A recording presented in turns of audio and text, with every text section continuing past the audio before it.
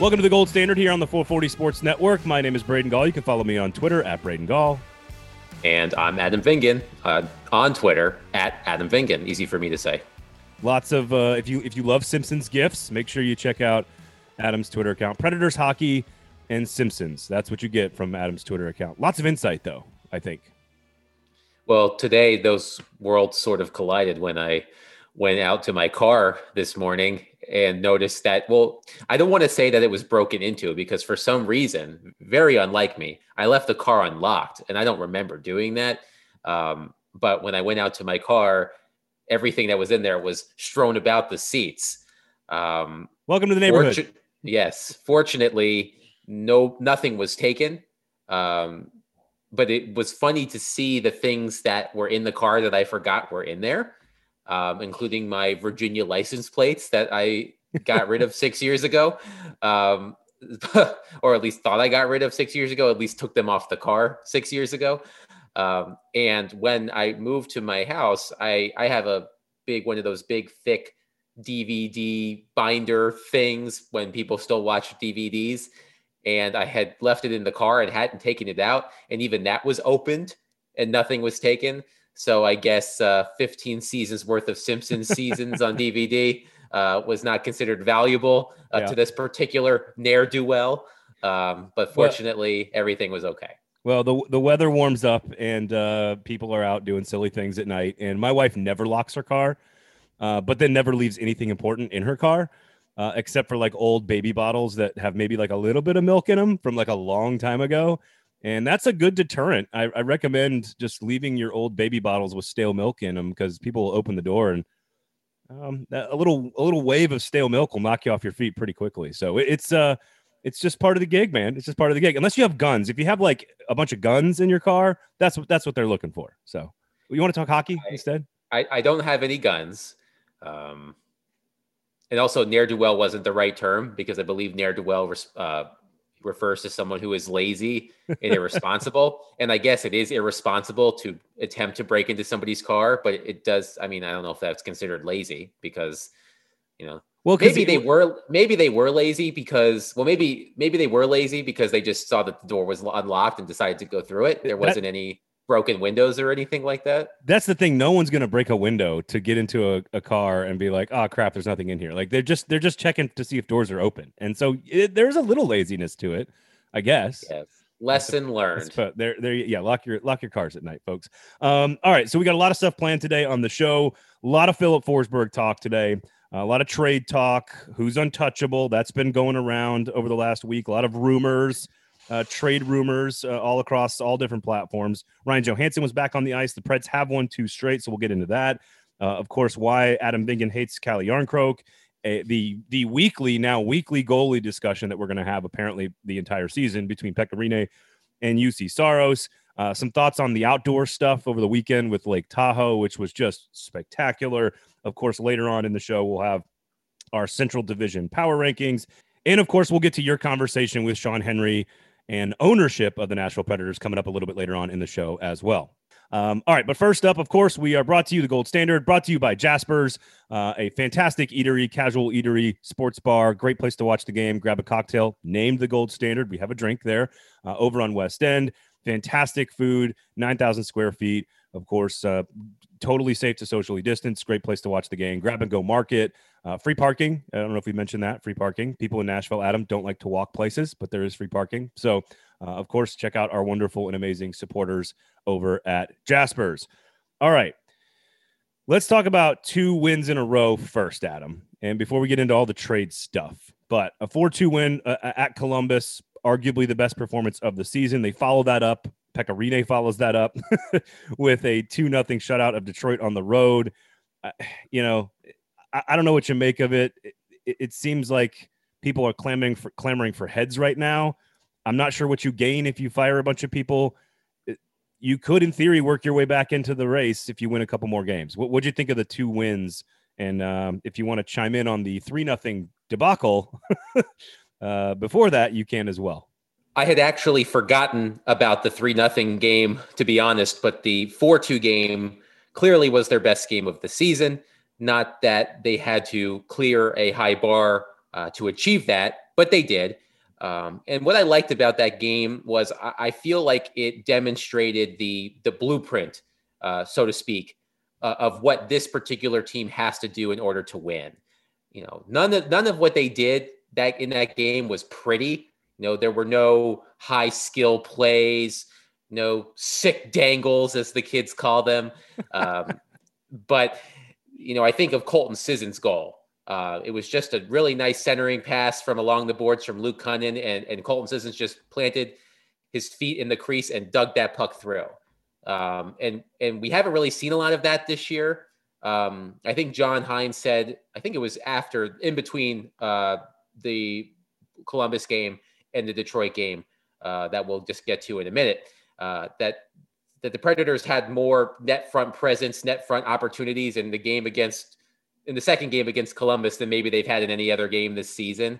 And I think the eye test would support that. So I like what I saw out of that game. And then the game last night, look, Detroit's bad. And the Predators losing to Detroit a couple of weekends ago left a bad taste in everybody's mouth. That was about the game I expected until the third period, just a plodding, slow, unentertaining game. And then 2 power play goals, which is a shock in and of itself. But Philip Forsberg, after having a goal taken away from him at the end of the second period, scores. I don't really agree with the call that was made regarding the goaltender interference, but you never really know, even after all of these years, what constitutes goaltender interference and what doesn't. It's still completely subjective. Ellie Tolvanen, set up by Forsberg, had a great power play goal as well. Philip Forsberg's goal being disallowed prevented the Predators from entering the third period with a lead for the first time this season. The Predators, as I tweeted last night, the only team in the NHL not to lead a game after 2 periods this season, which is usually not a recipe for success, but somehow they've won 8 games despite not leading after 2 periods. Well, and some of those trailing, not just tied, because they've only been tied like 6 or 7 times, I think, out of 18 going into the third period. What's interesting is you talk about the blueprint for how to win the games. I think if you package the win over Columbus with the 2-0 win against Detroit, and you sort of say, look, and I think John Hines called it a tight checking game. You called it sort of like an ugly game. I think I would agree with you. Tight checking is like a nice way to put it. That it was sort of a low event game, as Peter Laviolette would call it. Yeah, exactly. And good goaltending and a couple of power play goals from your best player and some big plays from your best player, Philip Forsberg, who right now is playing like he's supposed to have been playing, like we've talked about him for years now. He's sort of playing that way. Either A, he's increasing his trade value, or B, showing us finally what he's able to do and carrying this team sort of back into the conversation of a playoff bid. So I don't know, like it's hard not to look at hockey in a big picture way. Like it's easy to look at it and say, well, we did a great job getting to the front of the net against this team. But like, how do you do that over 12 games? How do you do that over 15 games? Because that's what you have to do to get back in the playoff hunt. And I just keep thinking we spend a lot of time talking about trades, and we're going to do that here in a second. But I don't know what blowing up the team this minute does for you. I realize around the trade deadline on April 12th, you're going to have to sort of shit or get off the pot. But why not let them see if they can work their way back into the race? Why not see if they can pick up they got a 5-game homestand coming up. Like, why not? I mean, I know fans are anxious, but like, why not just, hey, let's see if they can win a couple games. And if they get back into the race, they're only a couple of points out of getting back into the playoff contention. You know what I mean? Like, I know they have to think big picture at 501 Broadway, but the fans can sort of ride the wave if they want to, right? 2-game winning streak, baby. I'm trying to sell optimism here, Adam. Well, as you accuse me of doing every week when we do our power rankings, it is easy to be prisoner of the moment when it comes to a season, especially a season in this format where there's a game every other night or back-to-backs regularly. But by points percentage, the Predators are still in seventh place in the Central Division, ahead of Detroit, of course. And that's one thing to keep in mind too. When you are looking at the standings, sort it by points percentage. Don't sort it by total points, because most likely not every team's going to end up playing 56 games. And as we saw last season, playoff positioning is going to be determined by points percentage, not by total points. So, for example, the Predators by total points are in 6th place in the Central Division, 2 points ahead of Dallas, who's played 5 fewer games, by the way. But that's irrelevant. That doesn't matter. Yes, but they're 7th in points percentage. So if we look at the Central Division ordered by points percentage, Florida is 1 at 765. Carolina is 2 at 735. Tampa is 3 at 719. Chicago is 4 at 600. Dallas is 5 at 538. Columbus 6 at 525. Nashville at 444, and Detroit at 310. So things may seem closer than they appear, or the opposite of that. Things may seem further away than they appear. I don't know, but you know what I'm saying. Yes, I got you. Yes, I'm trying to recite the thing that's on the side view mirror. Things in the mirror may appear closer than they actually are. Yeah, I'm on a car kick right now because of what happened. Okay. Anyway, they took care of business in those 2 games. Columbus is struggling. Detroit is not a good team. They play Detroit again tomorrow. They play Columbus twice on the weekend. If they can win, this is your chance. Yeah, this is their chance. Exactly. This is their chance to get back in this race. If they can put together 3 more solid performances and win, and put together a 5-game winning streak and get to 11-10, your outlook is a bit different. Now, just to be clear, and what we were talking about in terms of the long versus short-term view, just because they might go on a 5-game winning streak doesn't mean that the Predators should still not consider making changes at the trade deadline. But you look at their schedule after that 5-game stretch, which is Columbus, Detroit, Detroit, Columbus, Columbus. Then they have Carolina, Florida, Florida, Dallas, Carolina, Carolina, Tampa, Tampa, Florida, Florida. That's perhaps murderer's row right now, considering how well all of those teams are playing, with the exception of Dallas, who has struggled. But Carolina's playing well, Florida's playing well, Tampa's playing well. So I agree with you. I think these next 3 games might be the Predators season. Like, I know that seems extreme, but if they can pick up points in these next 3 games, or wins rather, in these next 3 games, and start that hellacious stretch at 11-10, they're not in a bad spot, all things considered. Yeah, I think that's the point, is you can hold 2 things in your mind: that you're probably going to have to sell some pieces at the deadline to try to start rebuilding, because you're not going to win a cup with this team, okay? But also, hey, let's see if they can win some games. Let's enjoy the ride. You got a 2-game streak going. Let's see what it means. Philip Forsberg is dominant right now, and we can transition into what he means to this team, because I believe was it Elliot Friedman that reported that the untouchables for the Nashville Predators were Roman Josi, Ryan Ellis, and Pekka Rinne. That did not, of course, include Victor Arvidsson, Philip Forsberg, and so there's been a lot of talk about Philip Forsberg. And just ride the wave and see what they can do. I think this is an opportunity to find yourself back into the conversation. It doesn't mean you're going to go on a cup run, but as John Hines and David Poyle, and I believe Sean Henry told you last week, the regular season in the 2017 team was pretty up and down, pretty volatile, and pretty close to not being a playoff team. So I'm not suggesting that they've got the people to go on a cup run, but it is, hockey's a weird sport, right? And so let's just see what happens. Forsberg, I don't know about you. I feel pretty strongly about this. I do not think you can rebuild this team and contend in the future without Philip Forsberg. I know he's your biggest trade asset. I know you can get the most in return, but unless you're getting like a Gretzky level return or something on him, I just don't see what the point of getting rid of him is. He is he's by far the most talented offensive player this franchise has ever had. I don't think you can get rid of him. Slow down on the Philip Forsberg, Wayne Gretzky comparisons. No. I mean, I was going to do a Herschel Walker comparison, but I didn't know if our audience would get the trade comparison. The Cowboys traded Herschel Walker away and got like 5 first-round draft picks. I understand what you're saying. I know you know what I'm going for, right? I'm just busting your balls. But to be clear, and this is important, when discussing reports like the one that Elliot had on Saturday, language is very important in terms of how it's presented. So to be clear, Elliot is not reporting that Elliot is not reporting, a lot of P's in this sentence, is not reporting that the Predators, there you go, are dangling Philip Forsberg as trade bait. He's not reporting that the Predators are even trying to move him. What he is suggesting through his reporting is that the Predators would not immediately dismiss a trade offer for Philip Forsberg out of hand. But it does not mean that they're going to move him.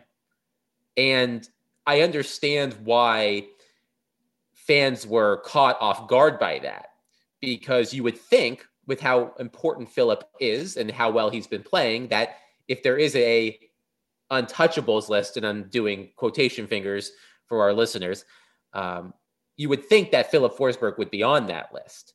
Roman Josi is clearly on that list because he has the contractual power to be on that list. And Pekka Rinne is on that list for sentimental reasons. You know, your mileage may vary on whether or not Ryan Ellis should be on that list, and that might be the one that's open for debate. But if I am Nashville, which I'm not, but if I was, and I'm seeing Philip play this way, I am in the process of beginning those contract negotiations. Now, to be clear, Philip cannot sign a contract extension until this summer. Unrestricted free agents can re-sign with their own teams 1 year out from becoming unrestricted free agents. So Philip's contract does not expire until after next season, but the Predators could re-sign him this summer if that's what they wanted to do. That's a couple of months. That's not a long time. Right. But those conversations can be had now. Right. There are no restrictions to negotiating. There's just, you can't put your name on the dotted line until this summer. And if I'm the Predators, I'm having those conversations, at least broaching them with Philip Forsberg's representation. How well those conversations go at the beginning is probably a factor in the calculus around the trade deadline, right? Like if he's just like, yes, look, guys, I'm not interested, then you have to trade him, unfortunately, right? Yes. It doesn't always work that way. I mean, what's the NFL example? It's almost like franchise tagging a guy, right? But you can't do that in the NHL. But I think of like Dak Prescott, right? Like, maybe this is a really poor analogy. Well, Deshaun Watson wants out of Houston. Right. And doesn't want to play there. And it has no move. Like he's got the no trade clause power. And he's like, I'm going to cost you money and not play. I don't know if there's a perfect analogy here. Right. But I just, to me, it's all about people. And if David Poyle and Brian Poyle and the office sits down and talks with Philip Forsberg and their representation and starts having conversations, and they're nowhere close to being on the same page, that makes it more likely for you to be listening to deals. If you guys are, in the ballpark together, then like you said, work on the numbers, see if you can get something sort of like loosely agreed upon unofficially, and then he's untouchable. I mean, that's just business to me. I don't know. Yeah. And I agree with you that if you are in the process of rebuilding or considering a rebuild, and you're looking at the players that they have on their roster and thinking about, okay, which veterans do I want to have around to bring a potentially young group along? Philip Forsberg would be at the top of my list. Look, the Predators, we know, they have had struggles drafting, developing, and signing what we would consider to be elite forwards. Philip Forsberg is the closest thing to an elite forward that the Predators have. Is he an elite forward? I would not consider him to be, but he is the closest thing they have to one. And we can toss around that word. I mean, we sports media types toss around the E word a lot. But I wrote a story this summer about what Philip would need to do in order to be considered an elite forward. And I think you're starting to see that right now. I mean, 17 points in 18 games is a pretty great start. He hasn't had those lulls in his game that we normally see. I mean, he's on pace for 53 points in a 56-game season. That's pretty good. It's elite for Predators standards. Yes, relative to Predators forwards all time, he is an elite. This is an elite level season. But elite level in like the broader sense, No. is like 128 points in an 82 game season. Austin Matthews has as many goals as Phillip has points. Right, exactly. Or maybe more goals than Phillips has. I think Austin Matthews has 18 goals and Phillip has 17 points. So Austin Matthews is elite. Bingo. Phillip Forsberg, not. So we agree. Ellis, Yossi, Forsberg, probably untouchable. Should Calle Yarncroke be untouchable after the 2-goal performance and single-handedly turning this franchise around this year? Look, I know that I said a couple of episodes ago that, like, what does Calle Yarncroke even do here? He's like the third leading scorer on the team. He's the second leading goal scorer among forwards. He's got 4 goals. So good for him. I have nothing against Calle Yarncroke. I just think of the scene from Office Space with the Bobs. What is it you do here? And he does a lot. Calle does. I mean, he is an important player. But he comes and goes. Okay. He shows himself every few games. He has a couple of multi-goal games every once in a while. But I mean, the coaches, Peter Laviolette loved him. John Hines loves him. I mean, that's good. That's a good thing. But, is he untouchable? No. He might have been protected in the expansion draft last time, but he's not untouchable. And I believe has almost exactly as number of points as James Neal since the expansion draft. I think they have like 100 points and 99 points or something like that. He also wasn't waived like James Neal was last week or right. Yeah. So you look at the career production since that moment. Anyway, we're not going to rehash that old wound. So some of the line combinations, I don't want to go too deep into this, but if you look at Johansson's return on Tuesday night, he's on the third line center. John Hines was asked about it after the game, and he essentially said, I'm not going to break up lines that are playing well. If we're actually basically, he's like, I finally found some damn chemistry with a couple of dudes. I'm not going to break that up now. And strangely enough, it's Mikael Granlund playing center on the top line, which is just, bizarre when you look at it. Duchesne's line, he's got Yarncroke and Grimaldi, I think, right, on the other side of him. So yes. they're playing well. Johansson with Tolvanen, that's some high-level skill for a third line. John Hines has been sort of knocked in the past for maybe sort of filtering his talent up and down the lineup a little bit. It worked on Tuesday. I don't know how long you stick with this stuff. Johansson, you can't pay $8 million to a guy to play third-line center. I know that over time. It may work in the short term, but I don't know. What do you make of sort of not just on Tuesday night tinkering and with Johansson back, but just sort of the lineup changes writ large across the lineup and the starting grid for the last, couple of weeks? What do you make of what should be done with the lineup? Yeah, I think John Hines deserves some credit for sticking with what worked in the game against Columbus with those quote unquote top 2 lines, Forsberg, Granlund, and Arvidsson, Yarncroke, Duchesne, and Grimaldi. I like the idea of Johansson playing with Eeli Tolvanen. Now, should they be on the quote unquote third line, the so-called third line? Probably not. And I haven't looked at that line's ice time relative to the other lines. And I think that's another thing that's important.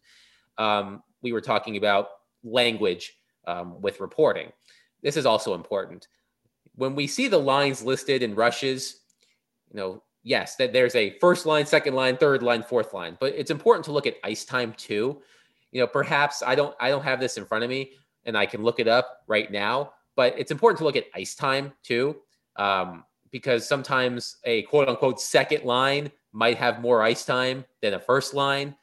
So I'm looking up the lines right now as I pull up naturalstattrick.com. So just to give you a sense of, these were the lines at 5-on-5 last night in terms of ice time, according to naturalstattrick.com. Duchesne's line with Yarncroke and Grimaldi played 12 minutes and 1 second on the ice together at 5-on-5. Forsberg, Granlund, and Arvidsson, 10 minutes, 46 seconds. Cunnin, Haula, and Sissons, 9 minutes, 39 seconds. Cousins, Johansson, Tolvanen, 9 minutes, 30 seconds. So based on that, just based solely on ice time, they were the fourth line last night. But I think what you're looking for is balance. And you sort of see that in the way that those lines were being played. You could tell based on those numbers that John Hines was, as we like to say, rolling his 4 lines. It wasn't as if though the Duchesne line had 16 minutes, the Granlund line had 13 minutes, the Sissons line had 8 minutes and the Johansson line had 5 minutes. Like they're fairly close in terms of overall time on ice, which is a good thing. It means that John found 4 lines that he felt like he could play with regularity in all different types of situations. So sometimes we get caught up in the numbering of lines. Right. I think using time on ice, situational play is more important. And I want to say, I don't have the numbers in front of me, but I want to say, obviously, the Granlund line was, a significant chunk of their faceoffs were in the offensive zone. Same kind, like those are the kinds of things you want to take a look at, is where are you starting your shift? Look at that. I can look at that right now. So well, and that's what I wanted to ask you about, was just the Duchesne line. The Duchesne line started 73.33% of its shifts in the offensive zone, according to Natural Stat Trick. 11 in the offensive zone, 4 in the neutral zone, 4 in the defensive zone. The Granlund line started 90% of its shifts in the offensive zone, 9 in the O zone, 1 in the defensive zone. The Sissons line, 42.86%, 3 in the offensive zone, 4 in the neutral zone, 4 in the defensive zone. And the Johansson line, 37.5%, 3 in the offensive zone, 1 in the neutral zone, 5 in the defensive zone. So, and again, the question isn't like, because I agree. I think everyone needs to understand all those different nuances that you're talking about. But the bigger question is, and I don't think, and maybe I'm wrong, you tell me what you think here. I think for teams that are going to make deep runs in the postseason, there's a clear top dominant scoring talent line or two. And to me, it's a sign of, when you're rolling lines like this, to me, it's a sign of, all right, we're having to sort of patchwork it together to some degree. I don't know if that's fair. If it works right now and you can win games and get back into the playoff race, that's fine. If you can get into the playoff race, that's great. But is it the thing that's going to win you games long-term? Is that the strategy? Probably not. No, but I think it's important to find some sort of chemistry. Think about all of the complaints that have been lobbed at John Hines over the past few weeks, or perhaps even since he got here. But they reached a fever pitch in the past couple of weeks. And one of them is his use of forward combinations. And we talked about this with Greg Wyshynski last week, that one of the things that John tends to do is perhaps give ice time to depth forwards versus riding his high skill players. But if you are able to balance lines and everybody gets a similar amount of ice time, of course, you lean more toward your top players. Give Forsberg a little bit more, give Arvidsson, give Johansson, give Duchesne a little bit more. That's good. But I think it's important to have, in some form or fashion, a clear hierarchy. But also, I don't know what I'm saying. Let me start that again. No, I think you're right. Like, I think that, and I'm having a tough time even articulating it as well. I think it's the best thing that they can do with the cards they've been given today. Like, I think it's the smart strategy, because you don't have a ton of upside elite level talent, and trying to mix and match and find a lot of different bodies with a John Hines type of philosophy might be the only way this particular roster can find success right now. But if you're going to go compete with the best teams in the league, Colorado and Vegas and Tampa, you got to have higher end top line talent that's pretty clearly defined. I guess that's what I'm trying to say. And it doesn't, like, I think it's the right strategy for this team right now. I don't know if it's the right strategy long term, and maybe that's an argument to reevaluate John Hines, Yeah. The important thing is that whatever he had last night and the night in the game before worked. And as long as it continues to work, you stick with them.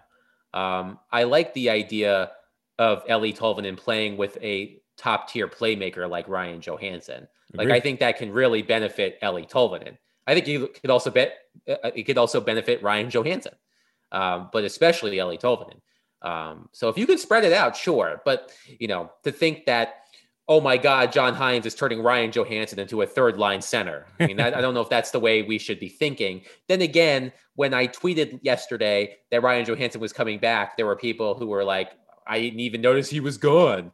So, Well, you know how we feel about Ryan Johansson. Yes, we are not huge Ryan Johansson fans of this on this team long term, but this team desperately needs a talent of his ability to even begin to think about contending. You know what I mean? So like they desperately need him. At the same time, you also might be looking for a way to get him to Seattle in the summertime. The Gold Standard is brought to you by Jasper's on West End, casual eatery, next evolution of the sports bar, fantastic food. Listen, Adam, it's just great food and a great place to watch the game, okay? Like, do I need to say anything else other than that? Do I need to go into any more details? Well, last week I sold it as a place that you could get laid if you play your cards right. So, I mean, there's not anything else that we can say. But you won't get your tushy grabbed either.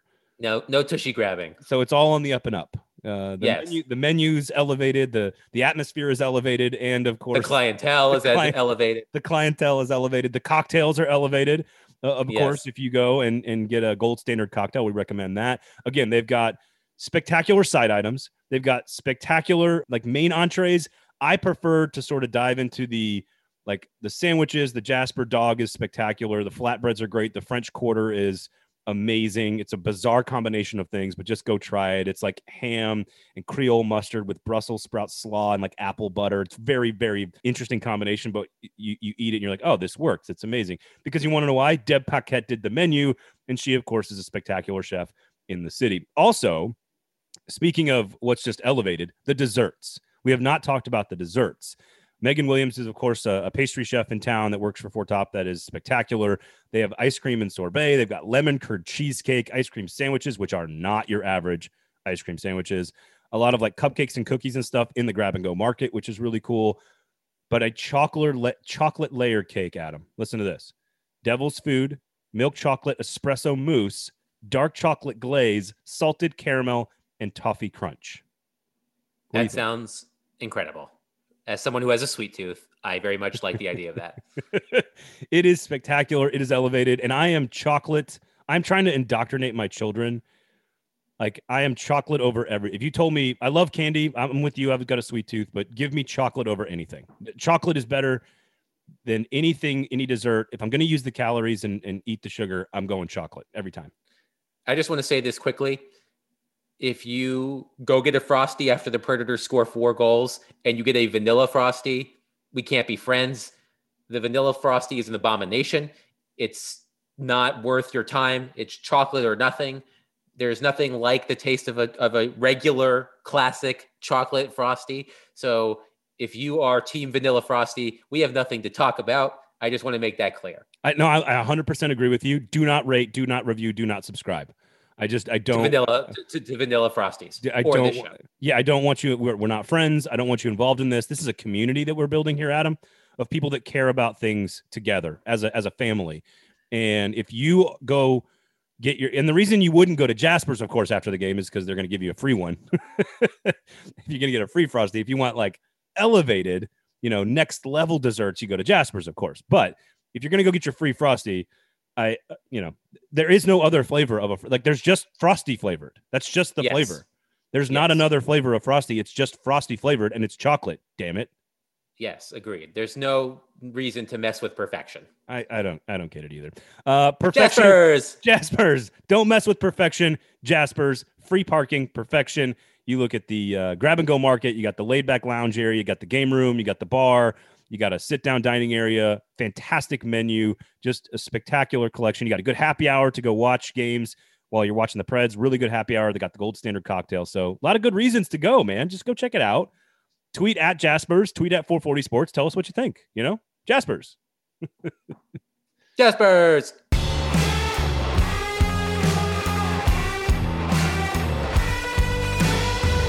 All right. Let's get into Pekka Rinne versus UC Saros, our weekly conversation about who should be the goaltender for the Nashville Predators. They both started 9 games. Pekka is 5-5. UC Saros is 3-5.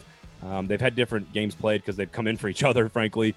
The numbers here, Adam, aren't exactly close. I mean, Pekka Rinne is at a .916 save percentage, UC Saros at .882. 2.36 goals against for Pekka, 3.47 goals against. He pitched a shutout on Tuesday night. if they're trying to get back in the race, it feels like this is what I said last week. If they're trying to get back in the race, it feels like you need to ride the hot hand. And right now that's Pekka. If once you start making deals to rebuild, then I think you need to give UC Saros as many minutes. I'm not going to change off of that sort of philosophy, if that makes sense. We can basically copy and paste our discussion from last week into the file from today, and I'm sure it would be the same thing. I mean, Pekka Rinne is playing well. He deserves the net, and I think that's how it should be for right now. I know how I felt earlier in the season in terms of ride or die with UC Saros, as I said. But if this team is winning and they want to get back in the race, Pekka Rinne gives them the best chance of doing that right now. So, and you know, it's a feel-good story too. Like, he had a tough season last year. He lost his starting job. He didn't start a postseason game for the first time in more than 10 years. He didn't start a season opener for the first time in more than 10 years this season in January. He knows that he's on borrowed time. It's a feel-good story. There aren't a lot of things that have made people happy right now about this team, but I think Pekka at least finding some of his old self after a rough go last year. I think it warms the heart. You know, it pulls at the heartstrings, as they say. Probably read all your articles and said, "All right, I'll drink your kale smoothie. I'll drink it up." And then he went out and he's playing good hockey. Right now the numbers are. I don't drink kale smoothies. No, but he does. So he probably does. He's all like super clean and healthy. He's like he's on like the Tom Brady, Aaron Rodgers diet or whatever, which is how you have to do it. And I do think there'll be time once he does retire to sort of go back and look at what his legacy is, not just as a Nashville Predator, because I think it's fairly cemented. To your point about this being a feel-good thing for Predators fans to actually latch onto. But, you know, you could argue he was one of the first big goalies, quote unquote, big goalies in the NHL. And I think there'll be an interesting conversation about that after his career, but that's a time and a place. There'll be another time and place for that. So yeah, copy and paste from last week. I do think the numbers are even further apart than they were last week, though. You know, probably. Like there was a bad game and then a good game for Pekka. Now we're sort of seeing 2 or 3 good games in a row, and it makes a little bit even more sense for him to be the guy, like you said, who deserves the net. That is for sure. All right. Anything else on the last week of games that we've seen? You've already mentioned we glanced at the schedule coming up. We'll do our power rankings here in just a minute. At Detroit, Columbus on Saturday, Columbus on Sunday, Carolina on Tuesday, which is the makeup game, of course, from the earlier in the season, but it is a 5-game homestand, an opportunity to win some games. I think it's sort of now or never. If you're a Nashville Predators fan, you're going to have to pick up some points there.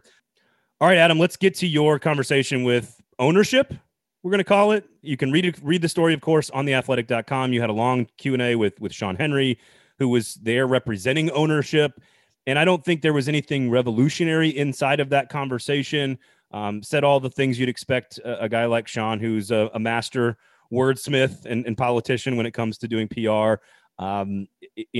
People aren't happy. Everything's under evaluation, like all the same cliches. What did you take away from that process of talking with quote unquote Preds ownership? Yeah, I mean, I would agree. We all like talking to Sean, and Sean is very polished when doing these interviews. He is a pro. He's been doing them for a long time. To give our listeners a peek behind the curtain, I did not request to speak with Sean. I requested to speak with a member of the Predators ownership group. Sean was made available to me as a liaison to the owners.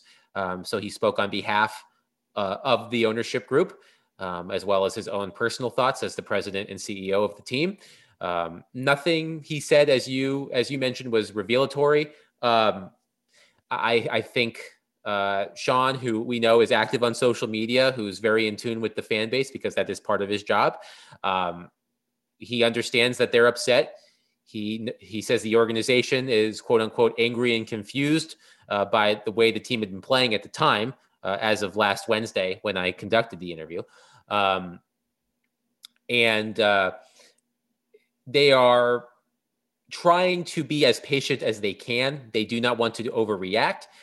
Sean brought up the 2016-17 team as an example, not a perfect parallel, but basically saying that team, before they made it into the playoffs and of course made it to the Stanley Cup final, did not have a great regular season, but they did not act. They did not make any drastic changes. Rather, they didn't fire a coach. They didn't trade any players, major players away or anything like that. So they're hoping that this season can play out like that season, of course. So yeah, I mean, I think the long and the short of it is that the ownership group remains confident in David Poile, and they are keeping a close eye on how these next couple of weeks are going to go. They are realistic that if this does not improve, that some hard choices might need to be made, player-wise, more specifically.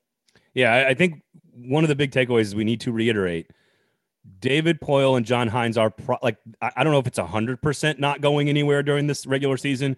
I'm not saying that we even agree with that, but I think Preds fans need to get that through their heads, right? Like probably. Like they're not moving David Poile or John Hines this year during the regular season. I think we just need to sort of drill that home to people.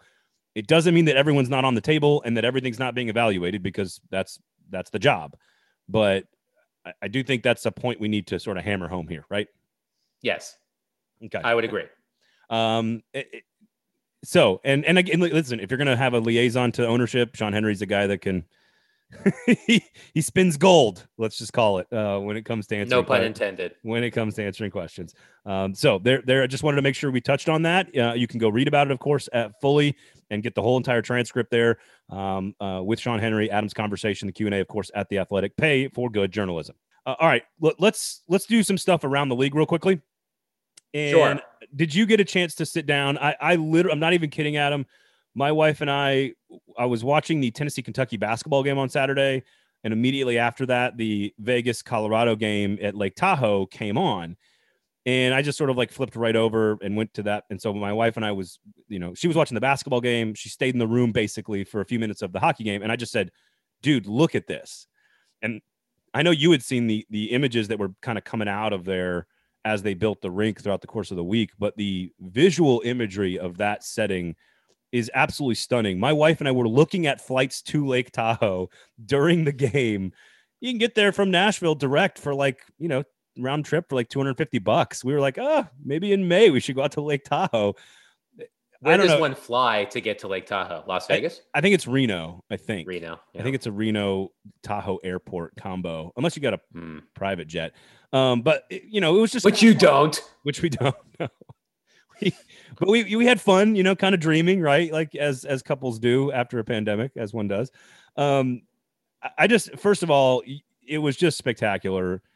And second of all, where else in the country do you want to see this happen? Forget cities, forget arenas, forget outdoor games in Nashville. I know we want one. I know we deserve one. But where else do you want to see it?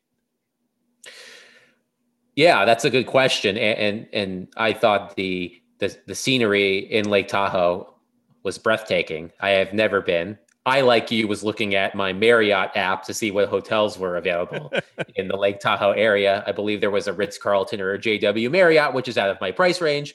But it looked gorgeous. My favorite part of the weekend, though, was, well, it wasn't great that the game had to be delayed because of weather, but Gary Bettman did an interview on NBC when that decision was made and said, quote, "Sunshine has always been our enemy." And it made me think of Angry Sun from Super Mario Brothers 3. You remember, like, you would there would be the desert levels and you would run and the sun would like glare at you, no pun intended, and would like chase you and try to hurt you. So like that was my first thought when the sunshine has always been our enemy. I thought of Super Mario Brothers 3. I was a Sega guy, unfortunately. We talked about that, and I think you're wrong. But but it was wonderful in terms of the scenery. Now, the NHL was able to do this. Also, the other great thing about the entire weekend was the 90s themed outfits that the Boston Bruins wore, the neon and the big sunglasses and the fanny packs. And, I don't think it's 90s themes anymore. I think it's like 2021 cool. It might be, but though they originated in the 90s. So I really like that. The one thing I did not see through all the pictures is what Craig Smith decided to wear. I'd be very curious what kind of 90s garb Craig Smith would wear. I would see him dressing more like Kurt Cobain, You know, I could see Yeah, him in the ripped jeans and the flannel, even though that doesn't really go with the neon ski resort vibe that the Bruins were going for overall. like hot tub time machine vibe. Yeah, But he's yeah. more he's like his music taste is far more like grunge rock hair metal from like the early 90s. There's no question about that. No, for sure. How about Niagara Falls? Which side of the line? The New York after, side or the Ontario side? How about the red line is on the line? Why not just build the rink in the actual falls and then have the what's it called? The boat, the scenic boat, you know, that goes around the falls. Yes. Just but what I was saying, like I'm trying to think of like, because I could put like obviously the Grand Canyon, Yosemite, like we could, having El Cap behind you would be unbelievable. I'm just trying to come up with a place where like hockey is really meaningful. It's also extremely scenic and it would work. I know we want to do non-traditional stuff. Obviously, we want an outdoor game in Nashville. Vegas is trying to get an outdoor game. I don't know how, some scientists are going to have to figure that one out. But I just think like Niagara Falls was the first place that came to mind, where I know that it's like a bunch of hockey crazy people, a beautiful setting. You could sort of show two countries together. Like, I don't know. I just thought that was that's my idea, Adam. Don't just. Personally, I've actually never been to Niagara Falls on the American side. I've been to Niagara Falls on the Canada side, and what I hear is much better on the Canada side than on the American side. Really? In terms of like what's around it. Like, it feels like Niagara Falls, Ontario feels like the area right around the falls feels like Reno a little bit. They have all of the stores, and I think there might be a casino. I think on the American side, it might be a little less eventful.